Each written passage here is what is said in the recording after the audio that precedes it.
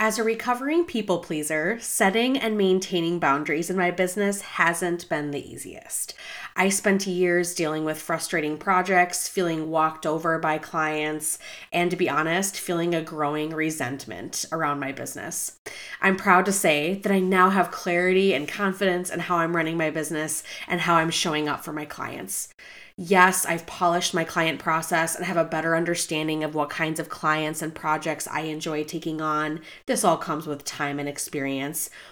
All of this has helped me move the needle forward. But a lot of my growth and the groundedness I feel in my business has to do with the boundaries I've put in place. In this lesson, I'm sharing with you what I've learned in hopes I can help you speed up that learning process and start making really powerful shifts in your own design business. First, in order to set boundaries, you need to know your boundaries. There may be some obvious things that come up related to uncomfortable situations with clients, or that time a project got way out of control with a number of revisions you made, or the resentful feelings that arose when you started getting texts from a client at 9 p.m. at night. Cringe. I also challenge you to flip the script and think about what the dreamiest vision of your business looks like.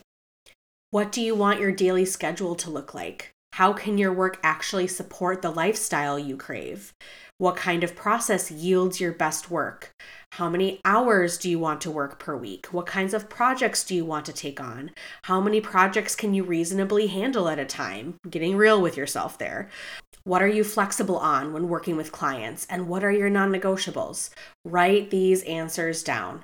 Once you know what you want your business to look like, it'll be easier to know what boundaries you want to put in place. And then it'll be time to make some shifts.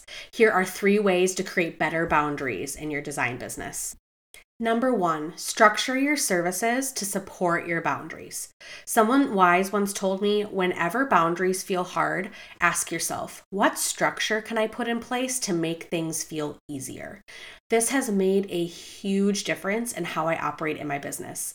Adding structure around your services and project schedule and having a plan and solutions for how you handle opportunities that come your way that aren't a good fit, it will help you honor your boundaries and make you feel more grounded and make you a happier business owner all around.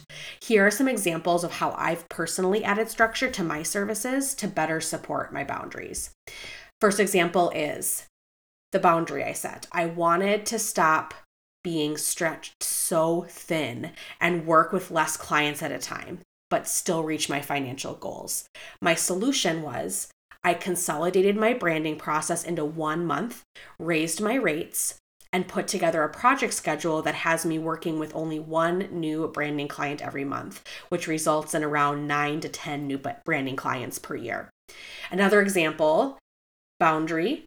I wanted to start saying no to small graphic design projects that always seem to drag on forever and just don't feel worth it in the end, but I still wanted to support my ongoing clients with their graphic design work. The solution I came up with is I started offering day rates, aka design days. Clients book me for the day and we work through their design to-do list. There's no more spending hours creating custom proposals for small projects. Clients love the quick turnaround and we get through so much in one dedicated day. A third example, the boundary I wanted to set, I wanted to stop offering website design and focus on branding. It was a huge deal.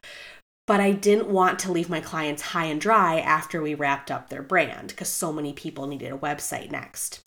So my solution was I did let go of website design and I created a network of website designer referral partners who live and breathe websites. I find the perfect fit for each client and work to ensure a smooth transition from branding to website.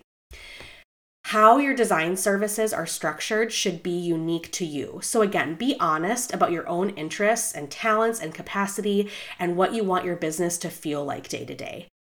Then structure your services and set boundaries in a way that makes sense to you and helps you do your best work. Remember, you're the business owner. You get to make these decisions. Number 2, clearly communicate your expectations to clients up front. We've all had experiences with client projects where things go awry and there's frustration on one or both ends. Sometimes it's a matter of a simple misunderstanding, being human, forgetting, or maybe it's not a good personality match that makes working together difficult. And sometimes it's us. Yes, it's true that you can do everything in your power to communicate details around your project, and sometimes the client still won't get it. But when difficulties come up during client projects, I believe that we as designers need to always take a look at our role and make changes that help things go smoother in the future.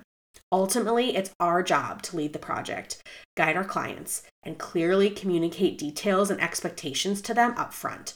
If they're confused or not understanding something mid-project, it's important to go back and look at our communication and see where we can improve. I'm still doing this years into my business.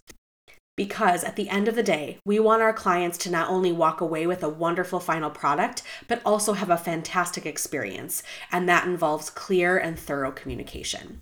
So, here are some of the most important expectations to set with your design clients for every project. First is your next available project opening. Note this up front during the inquiry process so they aren't surprised when they get your proposal and timeline. They'll be more likely to sign off and pay their down payment right away. Number 2, project timeline. I'm a big believer in outlining a specific timeline for clients, including due dates for every proof and deliverable, as well as when I need to receive their feedback throughout our time together. I always build in wiggle room should they need more time to review or we get off by a couple days. The creative process isn't always completely linear, as we know, but a specific timeline outlined in your proposal and communication after they've booked helps maintain that project momentum, keeps everyone accountable, and ensures everyone is clear on what they're responsible for and when, all upfront. I have project timelines outlined in my project management system I use also, so clients can refer to it anytime during our project.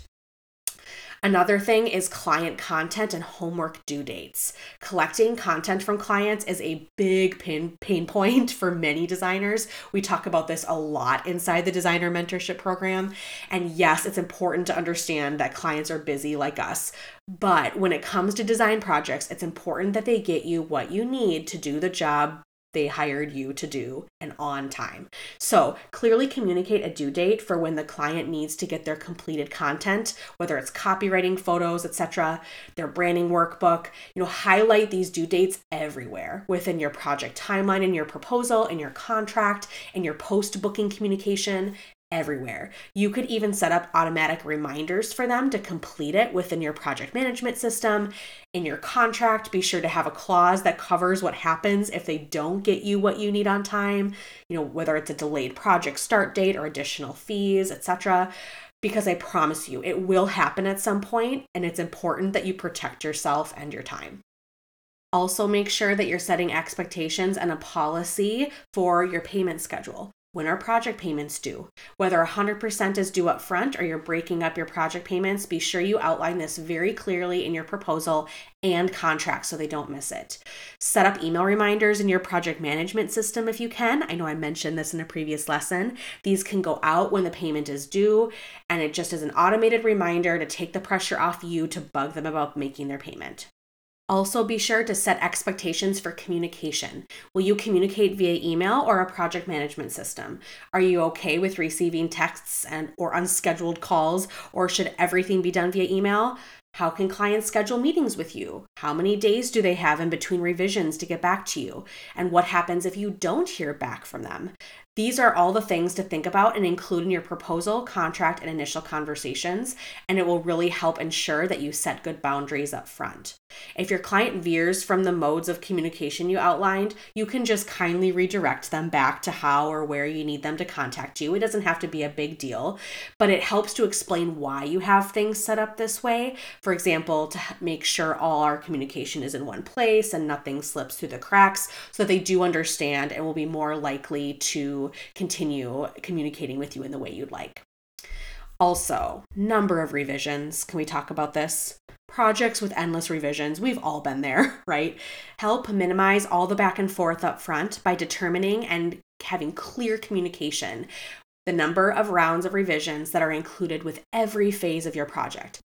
For example, in my branding process, there is 1 round of revisions during the mood board phase, 2 rounds with their chosen branding concept, and 1 round with their marketing collateral. I also make sure to include a policy that outlines that my hourly rate will be charged if they request more revisions. Now, your expectations and policies may look different from mine, which is totally fine, depending on the type of design work you do, your ideal client, and other factors. But the point is to know what you need from your client in order to have a successful project and communicate that clearly up front in writing and verbally if you feel the need, so you can have something to fall back on if things do get off track. The third way to start setting better boundaries is to get comfortable saying no. When I first started my business, I was a yes person. I took on any and every project that was offered to me. I worked crazy hours. I let clients run the project instead of me leading it. I would quote projects on the low end of things due to a scarcity mindset. The list goes on. Now, going through these growing pains is part of the journey, and the lessons you learn from experiencing them is so invaluable. But if you're starting to feel a lot of resentment about your clients and design projects, if you're feeling undervalued in the work you're doing, if you're feeling burnt out, like, is this even worth it? It may be time to start putting up better boundaries and becoming more comfortable saying no. This was really hard for me at first since I do have people-pleasing tendencies, like I've said. But now I say no all the time in my business. Quite frankly, probably more than I say yes. It feels very empowering actually when I set a boundary, because I know that when I say no to something, it gives me the opportunity to say a big yes to something else. Here are some examples. I say no to working with multiple branding clients at a time. So I can say yes to pouring my creative energy, focus, and devoted attention to one branding client, to having time in my schedule to serve my past branding clients with their ongoing graphic design needs, and to spending lots of time with my kids, a key reason I started my business in the first place. I also say no to taking on small one-off design projects and doing hourly work, so I can say yes to having a simplified project schedule with specific branding slots and designated design days for past clients, which also helps me avoid feeling creatively exhausted, leads to more predictable finances, and gives me both the structure and the flexibility I need to run a life-first business. Plus, I save time not having to do lots of custom proposals. Can you tell I hate doing that? I also say no to doing everything myself and inevitably allowing things to fall through the cracks. I do that so I can say yes to more white space in my days and weeks while still moving toward my business goals. This has involved hiring a VA to help me with both weekly marketing and admin tasks, as well as bigger business projects that would otherwise never get done, and leaning on my production designer to help me with specific parts of my client branding process. These are just a few examples based on my own personal and business goals. Yours may and should look completely different because they'll be rooted in your own business goals and vision for your design studio. So I'm going to leave you with a simple question. What boundaries do you need to put into place in your design business? What do you need to start saying no to so you can continue focusing on what's most important in your business and in your life? What kind of structure and policies can you put in place for your services, your process, your communication with your clients to help make setting boundaries easier in the moment?